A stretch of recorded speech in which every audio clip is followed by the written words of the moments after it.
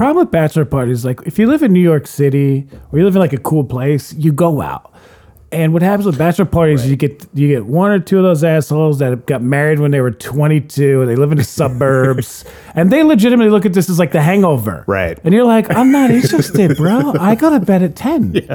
This is No Politics at the Dinner Table. I'm Tony Biancasino. And I'm Amit Prakash. Today we're going back to our roots. Just me and Amit talking politics and him losing.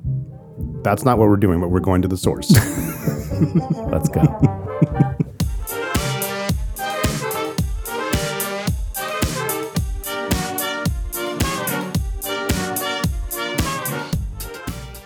I love that everything's competitive. You know what the funniest thing is? I'm the worst type of competitor because I'm fake competitive. Right. I like to just say I'm going to kick your ass, but that You don't very actually rarely care. happens. And I don't even care if I win. I like being. But then you competitive. get to spike the football if you do win. You're like, oh, yeah. Oh, look at that food too. Oh, food. All right, hold on. Oh, my God, I'm stuffed. I'm fucking stuffed. That so thing stuffed. is like a brick. Yeah. We got like 4 falafels in it, you know? Yeah. Very good. Shall we continue? We should continue. As I chew. No, you can finish chewing. Yeah. People have missed this. I don't think so. My I have not missed watching you chew like horse-like a monkey. chewing into the Yeah, you microphone. chew like a horse. Now, you don't find yourself to be a competitive human? I'm not. I'm so not competitive. I think actually competition is like the enemy of human life. Really? Yep. That's Honestly. the dumbest thing I've ever heard. No, it's not. Or at least competition with the You're sort of crazy. with the reward punishment regime that comes with it. Well, Which people will say, well, you need that to incentivize good competition. So I don't know about the punishment part. I was never punished at losing. I just didn't win. Well, lots of people are punished if they fail out of school. If they grades. That's competition. It comes down to competition, where you rank within a class. All right, the whole thing. So you're kind of marked. I do this all the time. I hate grading. I hate grading because grading stinks. Just Yeah. like the act of grading is annoying. But I hate grading even more on a much deeper level because of what it represents, which is kind of tagging and marking human beings as being ranked as better or lesser. So how would you do it? I would do, in my world, I would just have sort of narrative descriptions, not a ranking. Like of Tony a hierarchy. excels in the arts, but he Right. really lacks But the he doesn't know mathematics what a comma skills. is. Right. Yeah, his grammar, spelling, math, and science are below. Right. But he's very personable. Yeah. Yeah. That's worse. No, I'm it's gonna take not. the D, No, it's and then I blame it on the teacher. I don't know. I don't want you describing my issues. it creates a terrible system, right? Yeah. So I'm anti-competition, as it is right now. Yeah, you never really won anything that I remember. Makes sense. Yeah, that's what it is. I'm just bitter. It's just my entire outlook is based on sour grapes. Yeah. you never made for the you never had the likings to be a varsity athlete.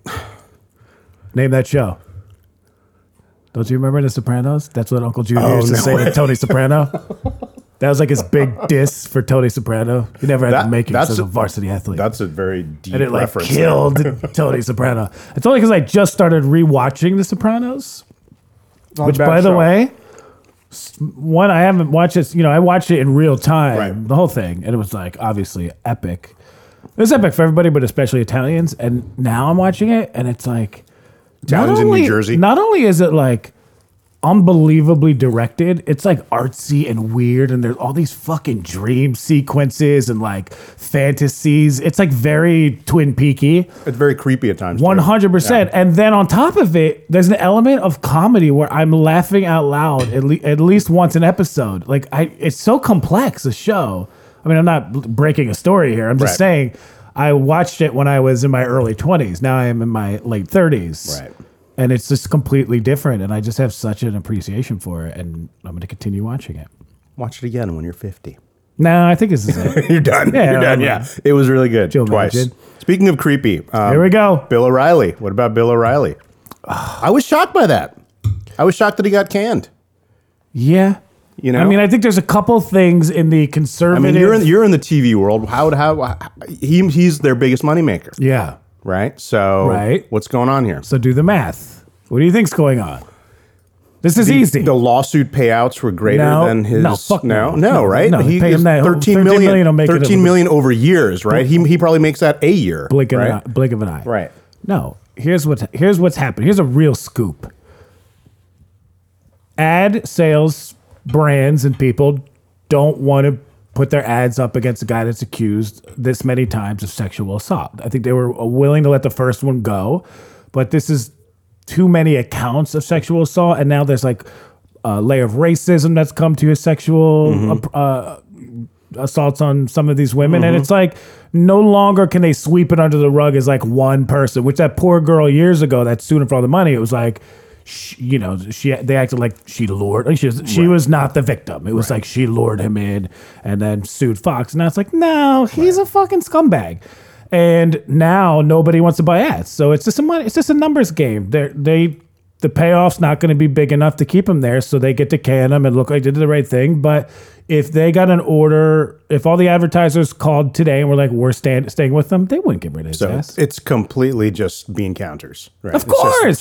Just accountants. Sean Hannity's still got a show. He's the worst. Yeah, but he has yet to be accused in the way like Roger Ailes and no, for sure. Right. I just think they're experiencing a big shakeup because these dirty white men are total fucking scumbags, and this one is just not going to be a moneymaker for them. And I think the Roger Ailes, I think they're already dealing with that, and on top of it now, one of their hit guys. It's too much, and I think it's a long game play where they don't want the advertisers to go away completely. Right. They want to do right by them, and they'll replace him with some other nutcase that'll get famous overnight. And that's just the cycle of conservative talk. I mean, the liberals are just as bad. There's just not as many weird sexual allegations. It's just all bullshit spin. But these guys are My God. Oh my God. I mean, they're at another level. It's like violent. It's like really bad. Yeah. The only good thing born of Bill O'Reilly was Stephen Colbert. That's the only silver lining. It was a pretty good silver lining. Absolutely. You know? But yeah, I'm so glad to see him go. My God. No, but hold on. Glenn Beck he'll be on the Blaze in 2 weeks. Right. And or he and Tammy Lauren will create their own network. Well, that's the funniest shit is like, you see, I'm clearly friends with a bunch of these crazy conservative wackos, and they were posting her. I have cousins posting her, O'Reilly, and I was like, they're just posting a new blonde bimbo that's on the Blaze. They've replaced her with the next one, and I don't feel bad for her or them. It's just a level of disgustingness that I every time I see one of these videos, I'm just like, who the fuck? I don't even repost liberal people. I don't repost Rachel Maddow. Like I don't. No. It's all too much for me. Rachel Maddow's down the rabbit hole of Russia. She's just like. Did you see that one? It's just there's like a. I mean, it's video of just her going Russia. Oh, is it really? I mean, it sounds about right. I haven't seen that, but it's a weird obsession. But I think I think it's that she truly believes there's a big thing there, which maybe, but. You got every investigator in the country that wants to take Trump down is trying desperately to crack this, and maybe they will. I don't think so. I don't think. It's also he's not smart enough. Even if she's doing completely cynically, like, okay, this is going to be a good sort of political tactic to just do what the Republicans do, which is just sort of relentless attack, Benghazi, emails, that sort of thing, right? Just hit it over and over again, and then just through that sort of punishment, people will come to accept, yeah, there must be something going on with Russia, and the election's compromised. I think the problem is that the people she is speaking to don't think like that. No, right? They're some of them do. The Clintonian Democrats do. Some of them, some of them are just grasping for anything that comes out. They're like, see, this is it, right? Exactly. Russia, this or that. But a lot of it's just not going to get any traction because a lot of people who would vote anywhere left of center are not into. It's just, and they have been before, but just as right now, we're in a moment where they're not total conspiracy theorists. No, whereas the right. Totally is, right? The right wing is like chock full of conspiracy theorists. Everything there's oh my God. half of our, judiciary are actually, Sharia lawyers, and like all this stuff that's believed is completely out of whack. But it's, I don't know. It's like she doesn't even know her audience. I don't know. If I were in charge of the liberal news giant, my tactic, because let's be real, it's not like unbiased journalism. I mean, it's completely to take down. It would be, let's stop chasing these big swings, which probably aren't going to turn into anything for a while.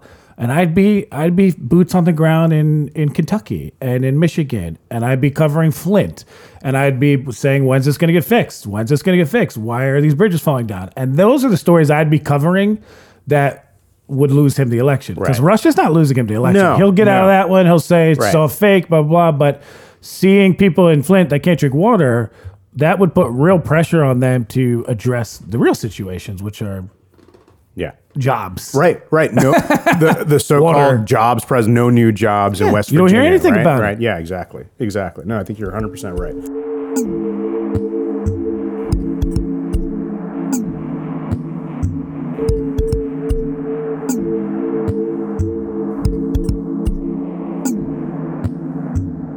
Okay, first topic. Let's go to it. Turkey. You guys been following this? I've been slightly following this. Okay. You can give us the I'm gonna quick pitch. Yeah, contextualize and then I'll make an opinion up immediately. Okay.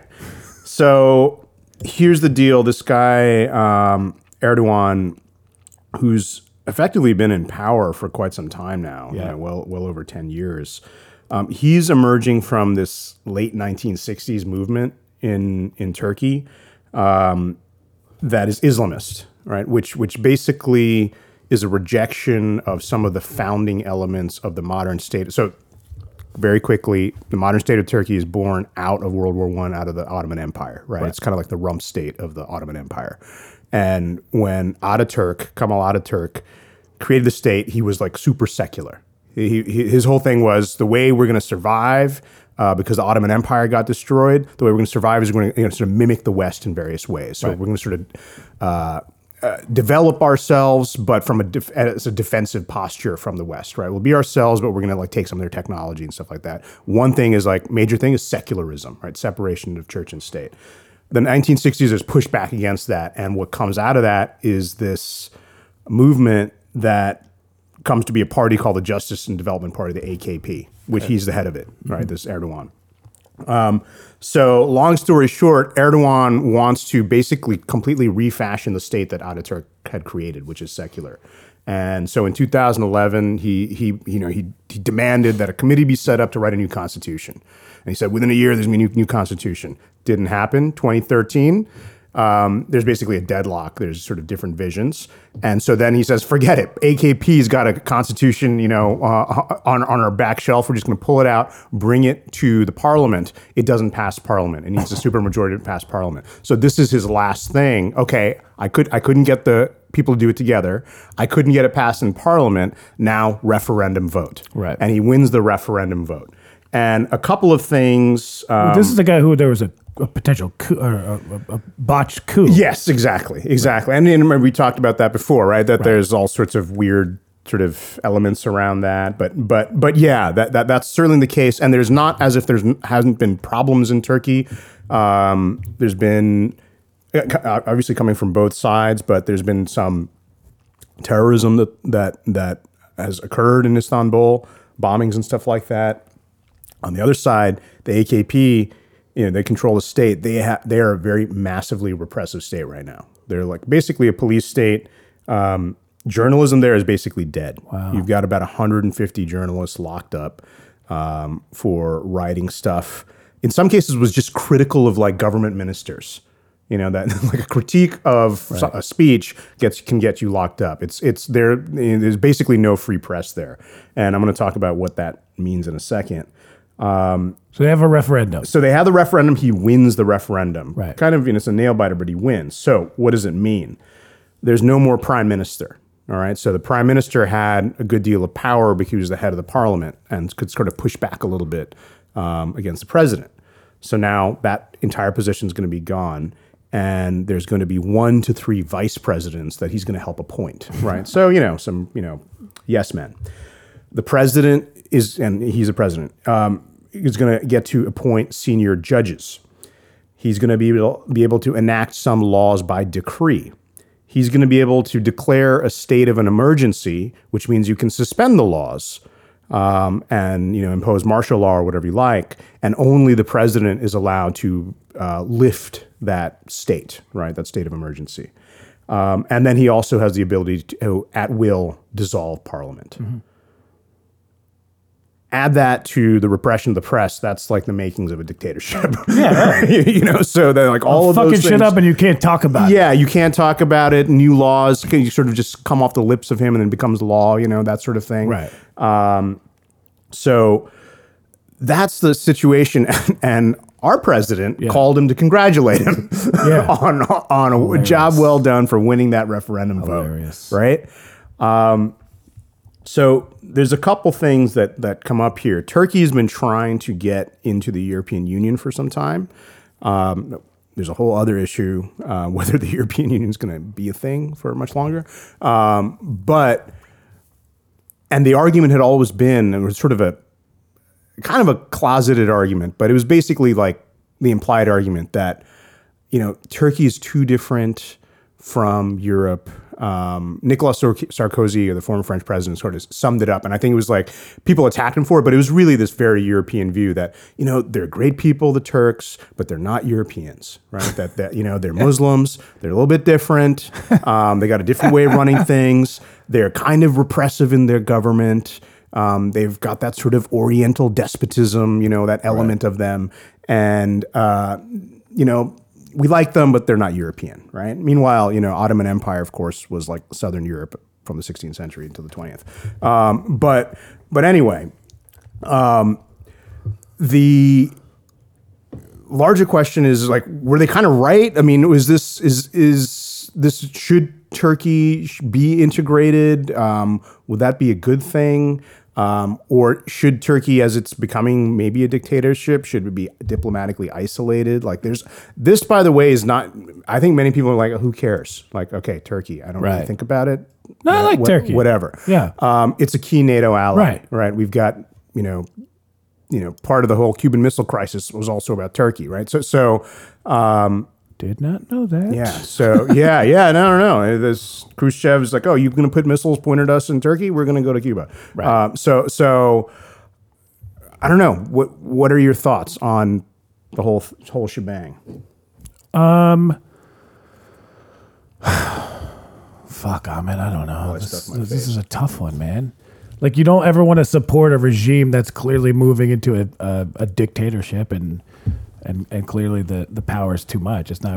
It's moving away from what we consider, at least the West, as a healthy government. But then again, or some in the West. I mean, in the EU, all of them are democracies of some sort, right? There's no other dictatorship. This is the not in this way, and technically there's no dictatorship in who would be the closest? Turkey. Well, Hungary and Poland are leaning towards very authoritarian forms of government, right? A lot of people locked up for, a lot of political prisoners and stuff like that. Yeah. So in this weird way that they're technically democracies, but they're doing things that are kind of like Soviet style, which is like picking up, locking up dissidents. It's weird, dude. I don't know. I mean, we have fucking President Trump. It's like we're kind of losing credibility weighing in on this. I mean, I'll weigh in on it. I think it's terrible. I wouldn't want him in the EU if I were France or Germany. I wouldn't want it. I mean, it's like everything we seem to be against, but there's just this weird movement in the world with all these fucking weird nationalists and these people that like want to be controlled. It's so odd to me that this kind of shit passes. I think that's the frightening part. Right. Like, that's the weird thing, is that people are voting to perhaps be able to never vote again. That's what I'm saying. Right. Like there's a weird paradox there that I mean, it's a paradox, so it's not resolvable, but I don't understand it. That's the concerning part, is how the fuck that's happening. So essentially what we're assuming is that this guy's not going anywhere anytime soon if this happens. Yeah, and if because the referendum passed, is it locked, or is there still to the credit of the opposition, they're fighting it tooth and nail. They're saying that the referendum, there's all sorts of problems with the actual voting procedures. So they're basically arguing that it was rigged in some way. And Probably. well, it's not outside the realm of possibility considering the situation. It's also very within the realm of possibility that people would vote this way. Right? Scarily enough, that people would vote away their ability to vote. All right, so let's right now. Are you, if you're in the EU and you have a vote, are you voting them in or out? Oh, I would definitely not include them right now. You just can't support this kind of behavior. No. That's what I lean towards. If the EU at its best, and it's certainly not at its best, and it's never really been like what it could be or what it hoped to be, maybe. But at its best, it's supposed to sort of embrace a number of, basically open, liberal, democratic values. Right. And with the idea that would forestall any tensions between states, and there would never be another, pan-European war, right? So that's a good thing. It's a very good thing. It should be preserved. So I don't think it's a good idea. I also don't think the previous critique of Turkey was a good one either. Right. That they're too different. Right. I mean, that is sort of preposterous. But one thing that I think for me that comes up out of all of this, which actually gives me hope for us in America, is that, a lot of this started in Turkey with Erdogan sort of gaining and seizing power and repressing others by suppressing the press itself. Right. That journalists have been under the gun for a while. And they've basically been able to sort of muffle the voices of the various communities in Turkey. And so I'm going to ask you a question that I think your answer to this is going to sort of go to my point. So 2 years ago, there was a major... Don't set me up. No, and it's not just you. No, I'm using you as just like an example because I think most people... All right, let's go. This will go with most people, and that's the power of Erdogan to be able to sort of repress this. Bring it. All right, so 2 years ago, 2015, there was an important 100-year anniversary for Turkey that didn't really get much play around the world. You know what that might have been? So 1915 to 2015. Their independence? No, the Armenian genocide. Oh. Right? So the Armenian genocide, the first genocide of the 20th century, it's illegal to call it that in Turkey. You get locked up if you call it that in Turkey. Got it. And on the 100th anniversary, which is a very big deal, you can only imagine if the 100th anniversary of the Holocaust, there would be a worldwide, and as there should be, focus on this crime, right? And so with the Armenian genocide, which, by the way, between at least 1 million, if not 1.5 million people were killed within a year. Damn. 1915 to 1916, by the then Ottoman Turkish army. The way Erdogan spun it was that he made that commemoration the same day as the 100-year commemoration of the Battle of Gallipoli, where the Turks defeated the British. Right. And so it was completely, absorbed by this very, patriotic, and by the way, the guy who led that Battle of Gallipoli is a guy named Kamal Pasha, or not Kamal Pasha, forget his last name. What is his last name? Kamal Ataturk is what I'm trying to say. the founder of modern Turkey, right? So it became this whole Mustafa Kemal, was the leader. So the fact that passed by the world, 100-year anniversary of this, with a whimper, right?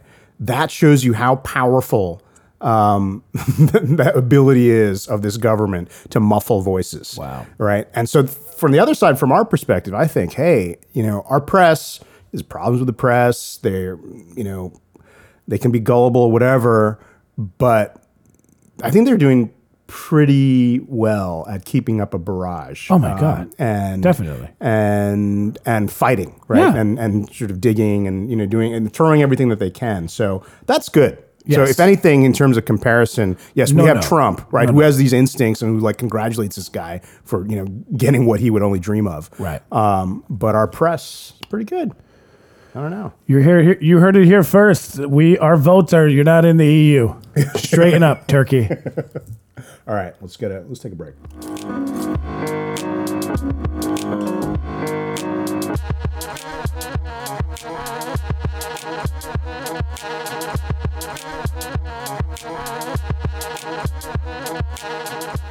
Where are we going? After you're done I am slamming back that French fry and that beautiful Montauk beer. Montauk, if you're listening, we are ready, willing, and able to accept more of your beer. So the next topic is the French election. Yes. Which is in 4 days. Yes. All right. So the French election, for those who don't know, since 1962, they created this system. The French, by the way, like they love to totally revamp their political system. They're on their fifth republic, Okay. So that and that's only since 1958. Right. So they create the system where there's 2 rounds of voting. Yep.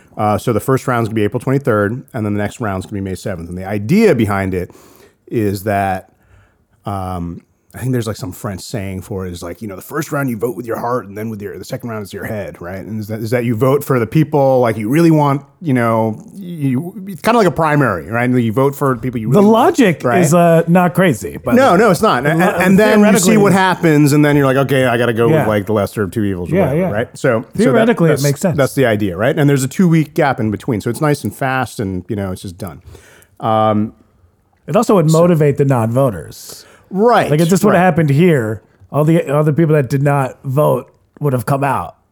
It's possible. Or, I don't know. Actually. It's possible. It's possible. I mean, there's 11. I think there's 11 contenders this time, but there's 4 front runners. I wonder what the. I'd be sorry, not to throw you off topic. Yeah. I'd be really interested in looking at the numbers. How many people vote first round, and what the bump is, if there is a bump. Do they get, X amount of millions more that come out for the real one? I think it's really dependent on. I think it's pretty good both times historically, but there usually is a bump when people feel like somebody who shouldn't have made it to the second round got in. Interesting. And then they have to go out to vote against. Right. Which is very much a possibility this time around because the National Front is the front runner. Oh, the kooks.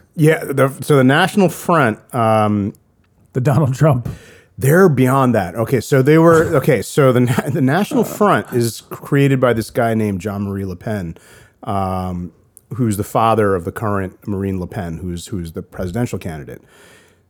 Jean-Marie Le Pen is a guy who, he was actually in history, he was the youngest MP or assembly member in the French National Assembly. He's 25 years old when he first became an assembly in the 1950s. And then he got out or whatever, joined the military because he wanted to go fight in Algeria.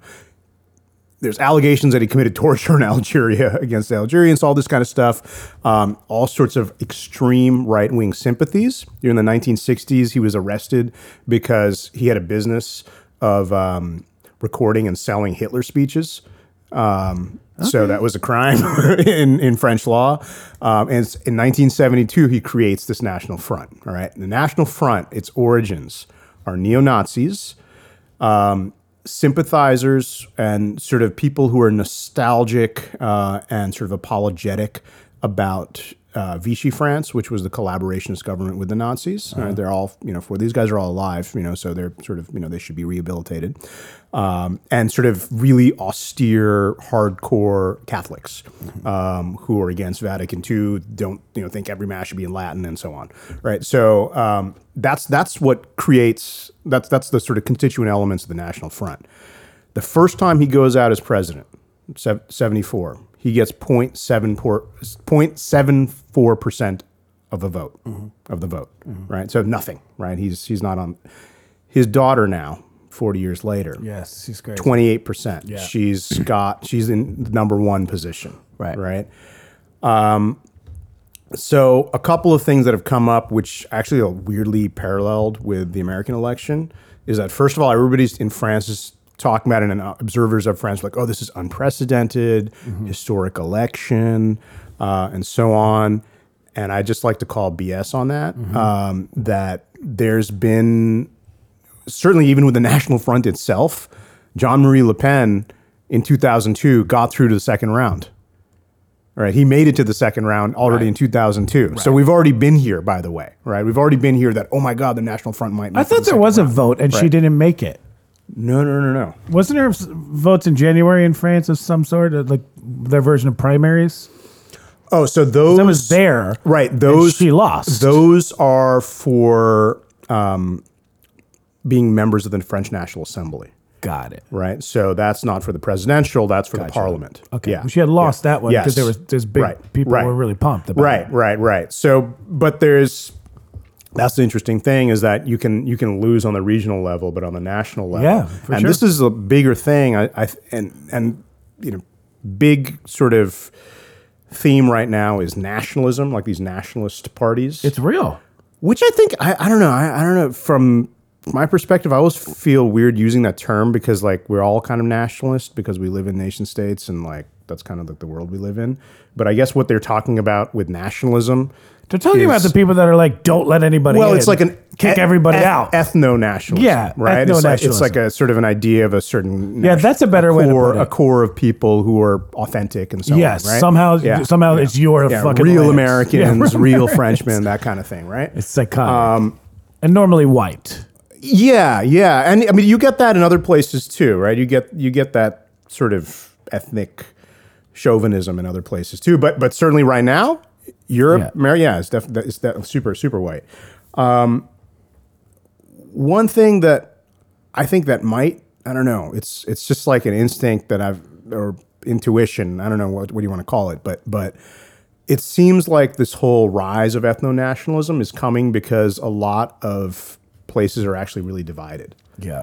That it's in moments where there are deep political divisions, deep and competing visions for what a good future looks like. Right.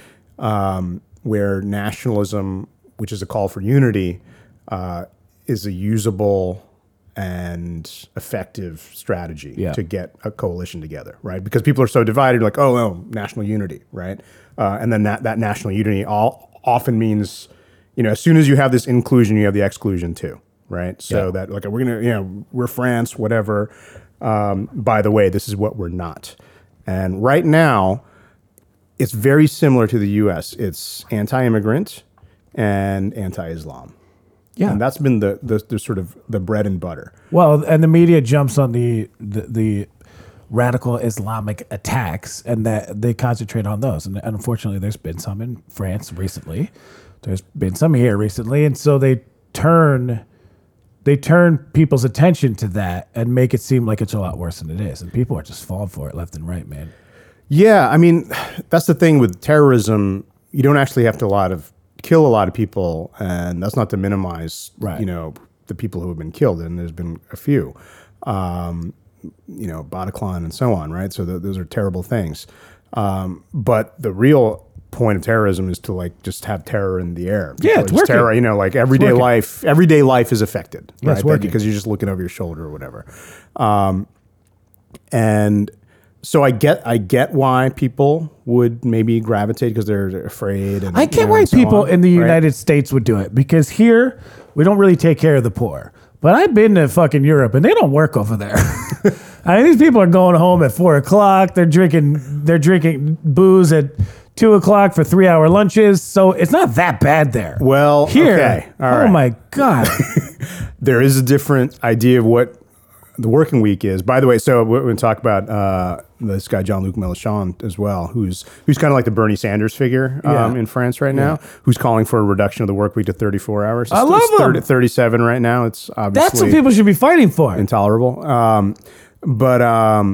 They do not work there. It's amazing. Actually, the interesting thing is that they work less, but they are actually more productive than the Brits. I never said they weren't productive. Yeah, no. That's what I all believe this, it. That they're for hours worked, they have higher productivity than most of their neighbors. A 4-day work week, I get so much more done when I have off on like a Friday or Monday. Yeah, okay. Because you're less burnt You're out. rested. You're not miserable. You're rested, right?